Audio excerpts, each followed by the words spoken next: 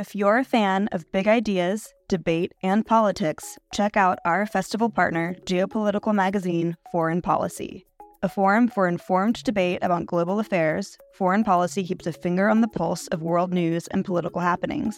Beyond articles that delve behind the headlines via traditional reporting, Foreign Policy has so many other products to offer, ensuring that no matter how you like to engage with eye-opening content, there is a method for you.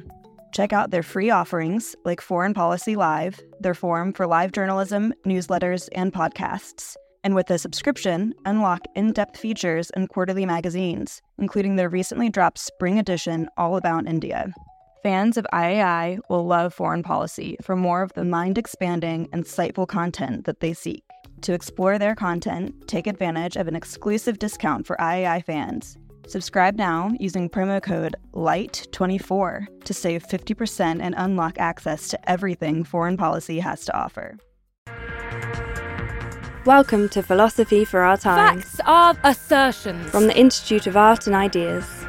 We examine every aspect of contemporary thinking. What is love? Is it real? Is democracy illusory and incoherent? Finding cracks in the way we understand the world. I think there is a crisis of values. Realism has failed. We debate the way forward with today's leading thinkers. We're all trying to understand what the hell is going on. A live podcast production from the Institute of Art and Ideas.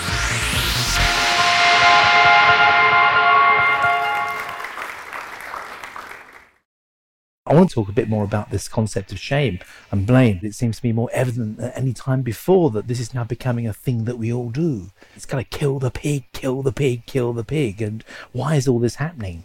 So with us today to try and look at this very interesting social phenomenon, is it recent? Is it new? Is it old? Robin Ince, who you will recognise the minute he opens his mouth, is a very well-known voice from Radio 4. And Helen Croydon, who's very well known for some of her rather successful writing on a variety of things to do with love and relationships. And then finally, John Milbank, who brings what I would say is the real academic depth. You're a professor of theology, and you have written a book with a remarkable title, The Monstrosity of Christ. These are the three people who I'm going to ask to take on this issue of shame, starting with you, Robin. I think people have become addicted to the desire to feel better than other people.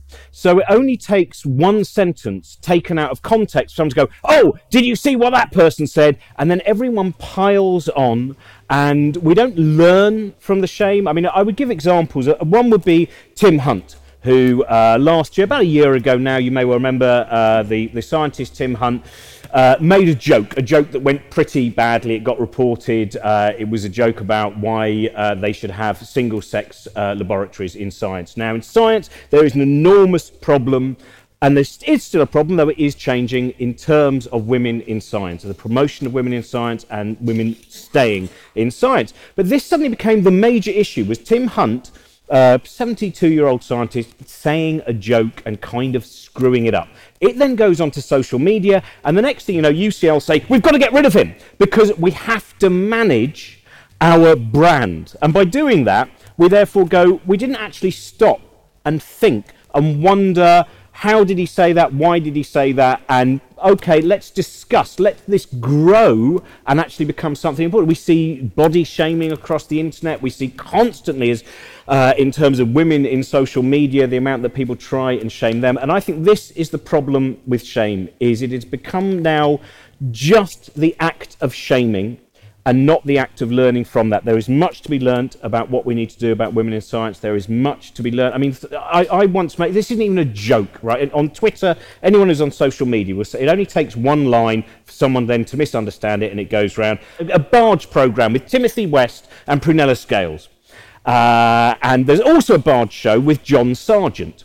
And I like the idea that one day, they're all very kind of like nice Sunday evening shows. One day, the two teams, the ITV team and the Channel 4 team, would clash with each other, and John Sargent and Prunella Scales would end up having a fist fight on a lock with Timothy West in the background saying, that's it, Prue, kick him in the balls.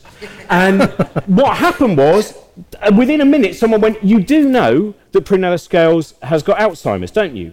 And I said, yes, I do.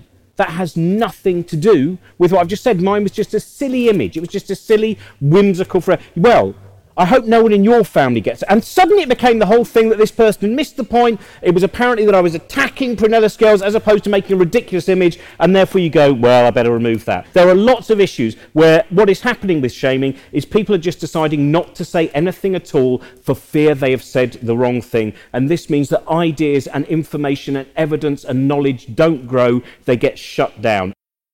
My case is that we've got false shaming because we've abandoned the shaming you actually need. You know, real shame would be about the whole course of people's lives. It would be about the scientists who'd systematically obstructed the careers of female scientists, for example. It would not be about the poor chap who makes a bloomer once in a while, you know, says, we all do this, you know. None of us are going to survive that kind of scrutiny. So I think we need to distinguish between good shaming and bad shaming. Now, to give a bit more depth to that, the crucial thing we then have to realize is that we've got this contrast between shame and guilt, and that's the other side of the contrast between virtue and honor. And we all assume that they're different things. I think that's wrong. I think that most cultures don't divide a kind of internal sense of wrong from an external sense of how you appear. And I think our idea that shaming is shame and honor are just trivial stuff is very much a kind of post-Protestant thing where morality's got too internalized. And I think that in most cultures, including, say, the Middle Ages, the point about shame was that you had to not just do the good, you had to appear to be doing the good for it to do any good. And also, you listen to the judgment of other people. This idea that you only rely on your own conscience and you don't call yourself short if somebody is objecting to what you're doing. So, to my mind, honor and shame are about a relational dimension of ethics. They're also about style. And, you know, style, the way we live our lives, courtesy, again, this isn't trivial. It's you know, if somebody's particularly genuinely behaves in a rather off-putting manner, even if they obey the rules, they're not really being moral. That's my case. So we need kind of in-depth shaming. Now, I think what's really interesting is that when you have this kind of very post-Protestant individualist, it's just about guilt and rights. So you have the idea that we should just be guilty about a few rules, which are usually to do with, you know, how you treat other people under certain categories in a very punctiliar way. This has now got further debased into simply saying the wrong thing. So what we've got is this incredibly ironic reversal where it's supposed to be all about guilt and depth and stuff, and instead it's superficial. People are just afraid of saying the wrong thing. It's not about even whether you're really respecting rights, it's whether you use a particular verbal formula. So what this suggests to me about one final remark is you can't really escape honor and shame, and in the end, if you try to, you get the debased version. Guilt is something which has served a purpose in evolutionary terms to make us better people so that we as a species could survive, so that we didn't start harming each other. Shame is something which is rested in societal mores. Shame is used as a social weapon. It's used to put people down. It's used to exercise control, to deliver insults. And it starts in the playground. You wet yourself, and suddenly, you know, you're the subject of little playground songs. All the children come together and they pick on this one person, and it's mass, disproportionate put-downs. And we do this as children, which I think is very symbolic of what we are like as a human race. And it's pervaded through culture. You look at the Middle Ages, people turned out to watch public hangings. Fast forward to Victorian eras, there was massive shame on anyone who lost their family fortune. And it's not their fault, you know, that it might have happened through circumstance, but there's this element of shame. It's all to do with the masses coming down on one person. Now, modern online shaming, which is becoming a bigger and bigger problem, and it's quite a new thing. You know, it's something that has evolved with social media, and I think we're starting to see just how serious it is, with lots of examples, which I'm sure we'll go into later in the debate. today. This is just a modern version of what we have always done as a society, and it shows a very dark side of human nature. Now, I'm coming at this. I have personal experience of being online shamed. My first book was a dating memoir, and it was arguably, some may say, a controversial dating memoir. I was in my 20s at the time, and I had a penchant, shall we say, for old men. And this led, in many ways, it started off as a bit of fun. I wanted a few fancy dates in some cocktail bars, to put it bluntly. I wasn't looking for a rich husband or anything like that, but it ended up with me dating quite wealthy older men, and I ended up receiving gifts and in some cases allowances. Now, at the time, this felt really irksome to me. You know, good girls were brought up like I am, don't do this. And there was a massive shame in it. And I ended up writing a book about this, about my experiences.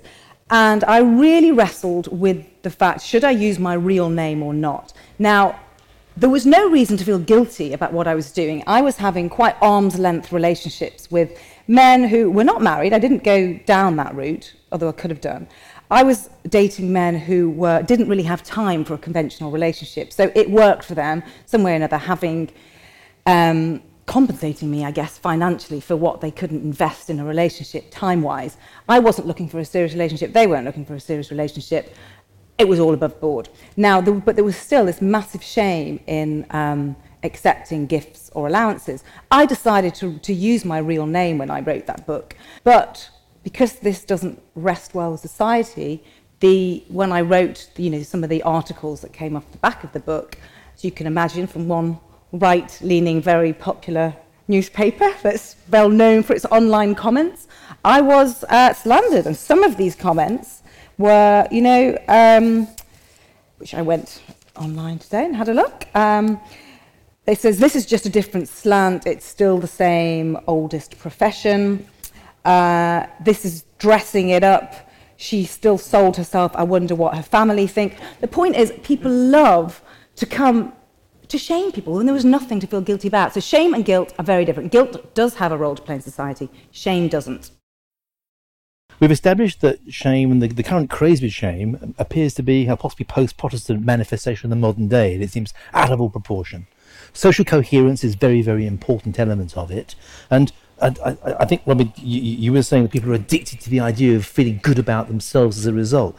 All of which admits the next question. Well, it's not so much they're addicted to feel, they're addicted to making themselves feel better good, than everyone merely else. by, Yeah. so it means Yeah. that they stay on a mean average of shittiness. Sure. And then, because they're constantly going, Indeed. that person's not me. But And that's a very negative. Your use of that term is an attempt to define shame or to give us a clear idea of what it is. So could I put it to you then, just, what is shame exactly? Before we talk about the horrifying experiences you had, what is shame? See, I think that, to me, a lot of what shame is, which is why guilt and shame seem different, is because one of them is kind of unknowing and sometimes something you are powerless about. So, for instance, a lot of obsessive compulsive behaviour, I know this, you work as a therapist as well, don't you? I'm a shrink. Yeah, obsessive compulsive behaviour comes from a fear of the shame that we can't control. So, for instance, people who think they have irritable bowel syndrome, a lot of which may actually come from the constant fear of what can you not control? You can't control your bowels and you can't necessarily control your genitals. So that kind of thing. Shame to me is often something like the boy or the girl who's the snot machine, like the person who wets themselves. I think guilt, the line, like, should we shame politicians or should they actually feel guilty when we look at some of the decisions that have been made into many of the decisions about austerity? Or you look at someone like Ian Duncan Smith, who, when he went to that Glasgow housing estate, what was that? How many years ago was that? Eight years ago, I think?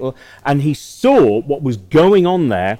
And he let out a tear because his replicant operation system was broken, and he said, I'm going to change things. But then what happened was he went off and he joined government, and then once he brought in all the legislation, he quickly went right at the end of it. Oh, by the way, I didn't mean to be cruel. I'm leaving the cabinet now. And that to me is that is about a guilt, a transitory guilt.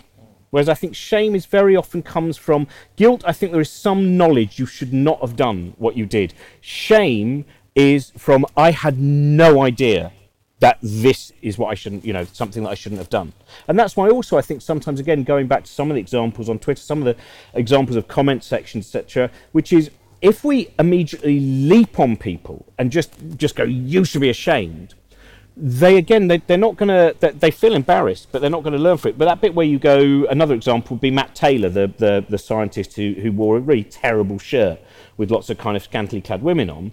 Everyone piled on him when it should have just started off with, Matt, do you really think that shirt was a good idea for that? And start a conversation. I feel very often in social media in particular, if you start a conversation rather than damning someone, there is a greater possibility of both of you, or all of you, actually learning something and getting a little bit more knowledge and a little bit more empathy. But in the end, I think the whole matter of morality and virtue has this dimension of how you appear in public, how you are performing a public role kind of in the long term, and that, you know, merely sort of privately having a good conscience is never enough, because what your good has to be, as it were, shown before men, if it's to be praised, to be an example. So I think that when we sort of do down shame and honour, we're doing down the relational aspect of ethics. And typically, if you don't have a notion of shame, you can have the idea that somebody may be obeying the rules, has no need to feel guilty, and yet the whole pattern of their life looks shameful. You know, why are people today not ashamed to be kind of rich bastards? You know, in the past, however sinister the elites were, there was nonetheless this sense that, you know, if you were an aristocrat, there was supposed to be an honour code. But now we have elites utterly without honour. It doesn't matter that their whole public appearance is narcissistic and selfish. It's for this kind of reason that I think genuine shaming matters. The epidemic we've got now isn't just the latest manifestation of something ancestral. I think it's an inevitable perversion of a very kind of narrow-minded sort of rights-based ethics that in the end reduces to sort of political correctness and so on. Just now you use the phrase the relational aspect of ethics. Is that another way of saying, you know, being nice to each other, or being kind, being decent to your fellow man? It's slightly more than that. I think it's saying that, you know, what is good is something that we arrive at together as acceptable, that I don't necessarily know in myself, in my internal forum. We have to sort of tease it out. So that the whole business of modes of behaviour, you know, style of behaviour is not trivial. We've trivialised that today. And so all we're left with is this kind of, you know, we're ashamed either because you've seemed to have broken moral shibboleths, or because, you know, it's to do with our nakedness, our sexuality. And actually, we shouldn't be ashamed about that kind of thing. And it's interesting that a lot of past cultures have had figures like Russian holy fools. I think I have to. Did you break a moral shibboleth? I'm having to make notes on all your points to come back on this, because it's saying quite a lot. I'm scribbling sure. I would say there are lots of examples where shame and guilt are different, and I think cultures do need to differentiate between that. What about a case of a woman in Iran who is in an arranged marriage to an abusive husband, and she was married off young to him, and she has an affair? I'm sure she wouldn't, with someone that she genuinely loves. I'm sure she has no reason to feel guilty about that, but she would be publicly shamed. She'd be publicly shamed so much that she'd be stoned in public. What about the case of she'd be seen as guilty and falsely as well. In fact, she would be seen as guilty. And what we do when we confuse guilt and shame, it serves no purpose, because you can't make someone feel guilty by shaming them. The natural reaction they're going to have is to feel defensive, self-defensive, and justify to themselves why they did it. So take another example of John Whittingale, the Culture Secretary. So how would you make somebody feel guilty? How would you make them feel? By making them think, as you said earlier, perhaps starting a conversation and getting them to think about what they've done, getting them to think about how that impacts on someone. I think the true test, the test of whether something is shame or guilt, is, are my actions having a negative impact on someone? Are they potentially harming someone? Is it potentially harming society? If not, if there's no reason to feel a guilty conscience about it, there's no reason to shame it. We create these artificial criteria for shaming. Now, I want to bring in an example of John Whittingdale, the Culture Secretary. He was recently shamed by the press because it transpired that he had had a relationship with a former prostitute. He didn't know that at the time when he dated her. They met on Match.com. He's single, she's single. What's the problem? She used to work as a dominatrix, I think. What is the problem? But he was forced to end the relationship with her because of the shaming. Now, he shouldn't feel guilty about that. There is no guilt involved, but yet there was shaming. And by shaming him, you're not going to make him feel guilty.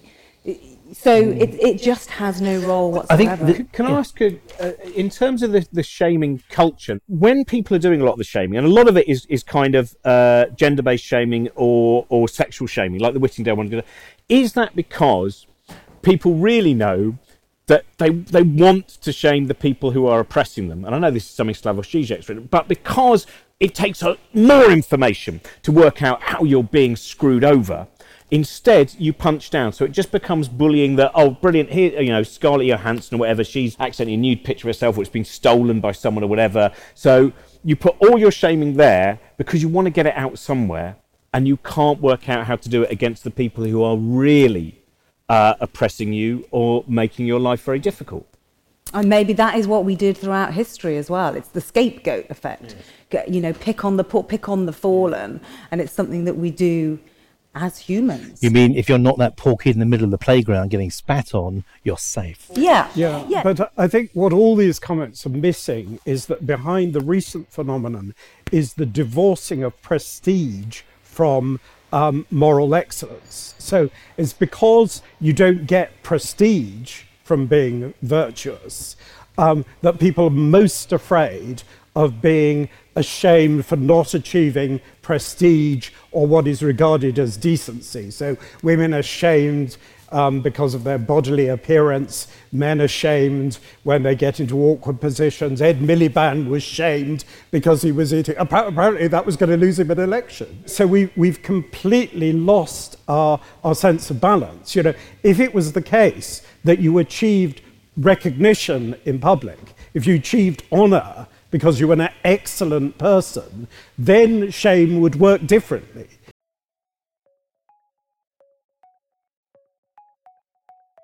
Do you want to hear more from the world's leading thinkers? If the answer to that question is yes, subscribe to iai.tv for unlimited access to thousands of debates, talks, articles, academy courses, and live events. Are you bored of the surface level news, politics, sports, and entertainment coverage on your newsfeed? Go deeper. Get the philosophy behind the news and get the latest big ideas from the world's leading thinkers on subjects at the core of the human condition, life, the universe, and everything in between. It's free for the first month, and there's no commitment to pay, so subscribe now to understand the world beyond the surface level. What's the good thing about shame? Like in the good old days of shame, what did it used to do that kept us glued together? What's good about shame? I don't know how far back you're going, because I'd be interested to know actually, because I think about the shaming of being an unwed mother. It's only in the last 20 years that they would find 80-year-old women who were in insane asylums, and they would go, "What? We've just found out why you're here." It's 'cause so I wonder what are the good examples? Literally, because I don't know, it's not as an argument thing, of where do we go, this is when society seemed to work most effectively, because as we go back, and if you kind of scrutinise a lot of different periods, there is still lots of different versions of shaming. Very often it ends up in death, or ends up with you placed alone in a certain... What was the point where you feel that the behaviour of human beings, or which societies... Yeah, well, I think if you go right, I think in, say, most tribal societies, the idea that you acquire sort of singular wealth or power or prestige is regarded with suspicion. So that people aren't automatically trying to be more powerful and wealthier than their neighbours. They do that because that gets them recognition. So, if you're in a different social coding, and it becomes, shameful not to be generous, for example. So, even in the past, even if you were a wealthy person, the expectation that there were social duties and that you would be generous were there. I think there's more expectations now for wealthy people to be generous. America has taken this to a great extreme, that you can be, the phenomenon of being a sort of philanthropist to ease your guilt, I think, is the kind of banalization of But sorry, Helen, are you saying that good shame, the shame that John's trying to describe here, is alive and well now? I can't think of any examples of good shame. You made the example a couple of times of in the past being wealthy and being in high society was at least that also came accompanied with an obligation to feed the poor. I don't think that was the case. I think they were much more elitist in the past. I think we have a lot more to answer for now. There's actually a lot of shame on bankers. The are you saying have a lot more power now than they did? Yeah, but the growth of inequality, elites without responsibility has been massive over the last 50 years. Maybe now the tide is beginning to turn, and that's fantastic. My point is quite simple, really, that the idea of guilt, which is a sort of internal feeling, and shame, which is a sort of public disapproval, they're not really that separable, because what we're talking about is sort of what is good behaviour going on. But between... John, was there ever a time when it was good for society as a whole? Never mind individuals and the chieftains having status and respect. Has shame ever done us a lot of good? Well, I think obviously it's always had a sinister aspect. But what I would say is that without sort of social disapproval, without the sense that you're losing face if you behave badly, I don't think our morality in politics would ever have got it anywhere. I think it's as fundamental as that, really. But I think and I think the trouble with confining it to guilt is that inevitably it's about, first of all, just motivation, which, as we know, is dodgy. And secondly, it tends to be about, have I violated this little series of rules? So the irony is that where liberalism is fantastically rule-based, this is what it doesn't realise. It's not about something much more intangible that traditional ethics was really all about. How do we gradually learn between us a kind of what I would want to describe as a beautiful way of behaving. In the past, ethics had a much more aesthetic dimension than it had today. And I think that's right. We now see that as trivial. Just a very, very quick point. Yeah. I think, shame, let's not forget that shame in many cultures leads to very negative things. In Japan, if you make a mistake, you're expected to commit suicide. In many Asian cultures, if your offspring marry the wrong person, then you're expected to kill them. I mean, that's what shame can do. No, that's a very important point, because I think that's the question of where can shame go so far that it doesn't really have a guilt dimension at all, that it's just about an external code. And I think that is true. And is that where we are now, do you think? Well, I think, but only in an incredibly bizarre way, because we obviously don't care about how we behave in tea rituals the way the Japanese do. But it's more that we've turned our supposedly kind of internal morality into a matter of externalized things you say, partly because we're on Twitter the whole time, so people think they can immediately see inside your mind. It's undergone this very weird reversal. But what I'm anxious to say is I think this is a new phenomenon. I think there's something very specific about it. It's also because we can take photos of everybody. So suddenly the inside of your mind is exposed, the inside of your bedroom is exposed, and your bathroom. And then, so suddenly what was a kind of privatized ethic has inverted into being a public ethic. I think that's that interesting thing where so much of our experience now is broadcast to us and is not experienced by us. But when you actually have proper connectivity with people, when you actually see them, how many of us could say the brutish things that we might say about someone in print or online should we be looking in their eyes? And we almost need to retrain ourselves. And I know this might be going off the point, but I think it's a lot of what both you're saying, which is to think, would I be comfortable saying this to someone? Would I really feel happy? Of course they wouldn't. And I think come back to your experience, Helen. Well, just Yeah, I mean, before I do, I've just got an interesting observation, I think, why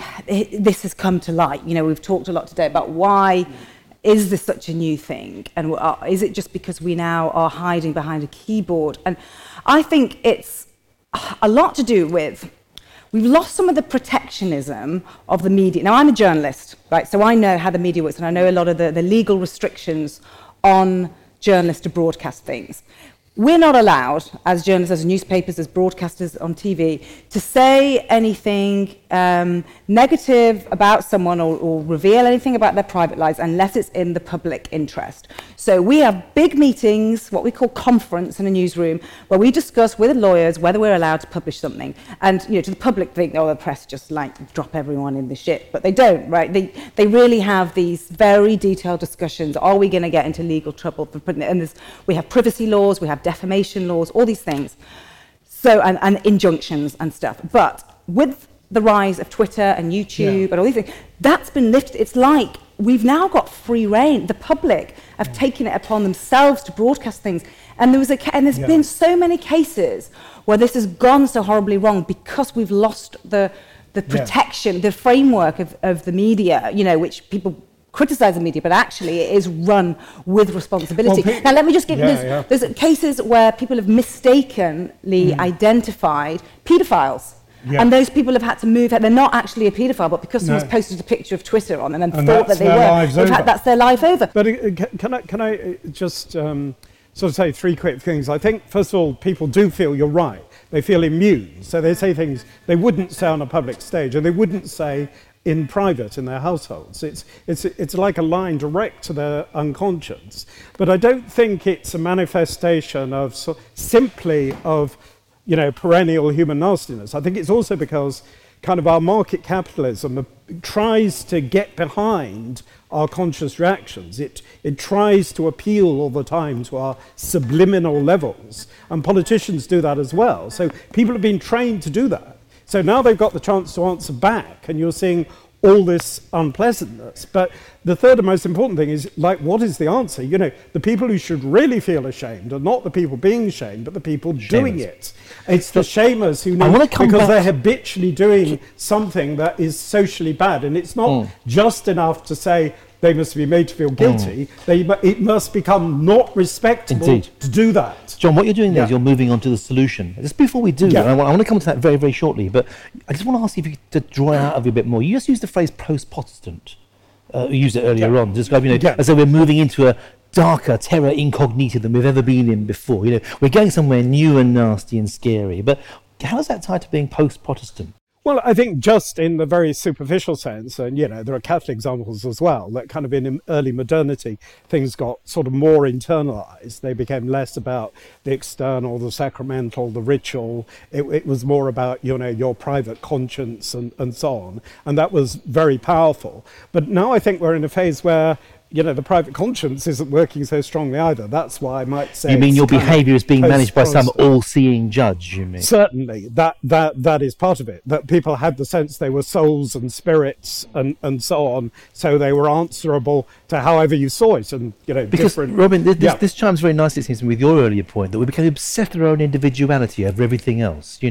As long as I can dump on someone, I feel great. And and in the olden days when God or something else was around, we were kept a bit in check, and that's gone now, you're saying. Well, I think it's when it has gone, it's quite hard to work out, where the norms come from, in a sense. Do they come from nature, which is, there was a very good Guardian editorial the other day, actually, about it. Nature looks pretty unpleasant and so on. How do you get this idea that we're all equal and have equal dignity? I mean, this is another topic, perhaps, but right. Well, that's like the problem with empathy. Empathy is one of the great traits of humanity, but it's also why people can be excellent torturers. What do we do to stop going over to the dark side? We stop and we think a little bit. That's the thing, is we have this enormous amount of information available. So we have, the internet is far greater than the Library of Alexandria was. How do we stop and think a bit? Well, first of all, education. What's the recipe, you see, the education system, I think, is very interesting in America, where you see what is going on politically, and when you see Trump and his speeches put next to Barack Obama's, right?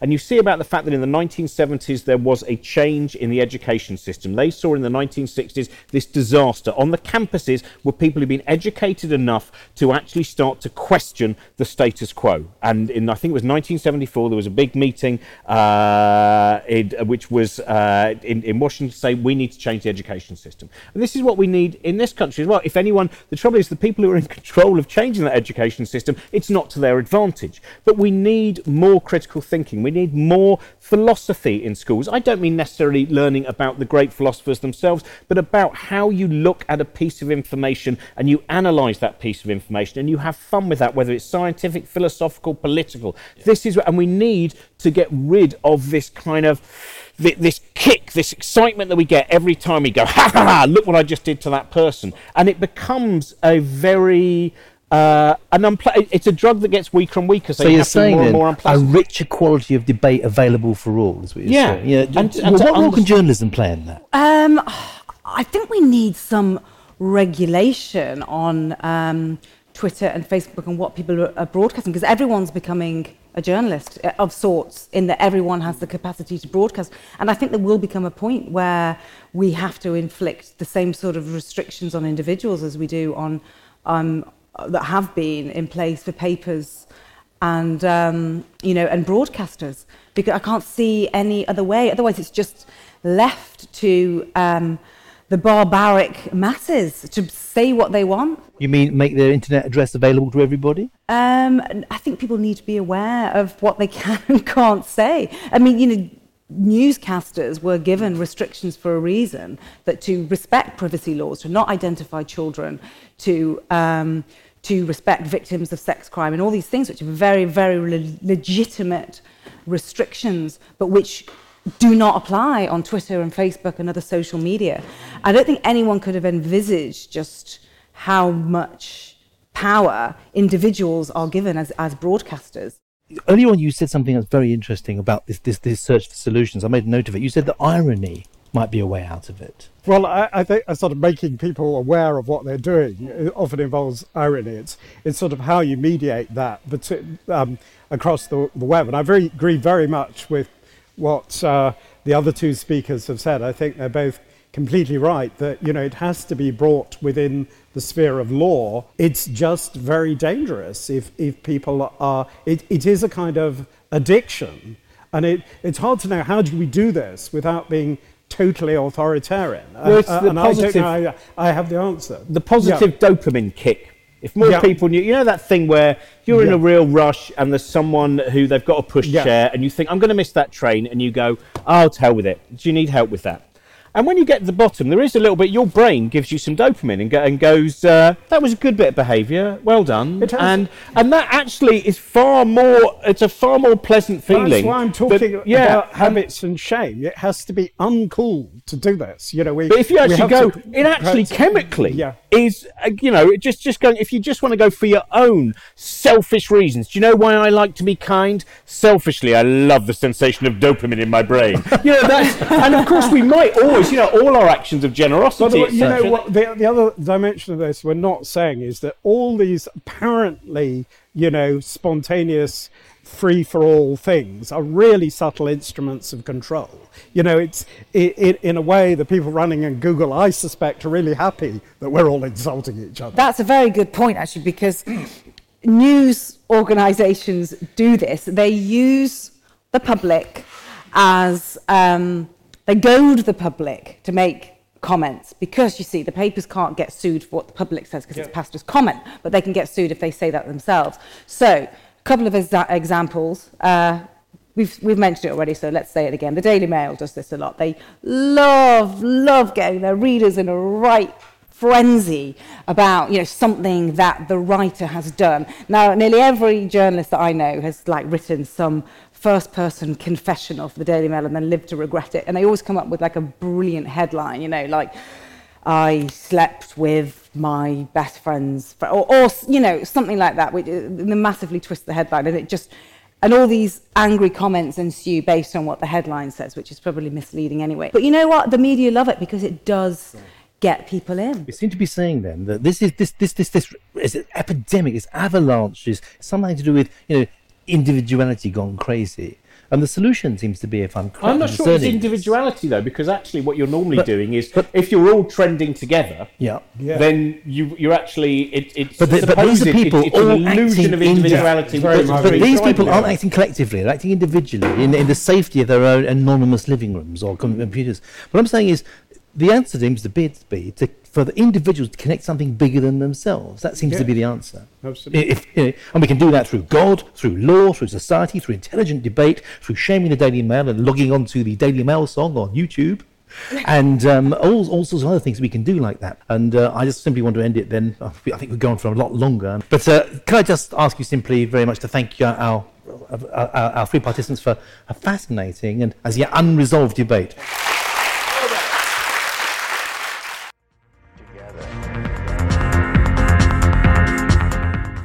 We hope you enjoyed this podcast, brought to you by the Institute of Art and Ideas. What do you think? We've heard a lot about embarrassing scandals, but should we be thinking about the shame imposed on certain groups for simply existing? Let us know by tweeting at IAI_TV with the hashtag ShameGame. And why not listen to our debate, The Limits of Freedom, on the IAI TV player. If you want to listen to more episodes, subscribe to the Philosophy for Our Times podcast on iTunes, SoundCloud or Stitcher for more big ideas on the go. We would love to hear your feedback, so please do email us on podcast@iai.tv. In our next podcast, Helena Cronin talks about the stats behind gender segregation in the workplace.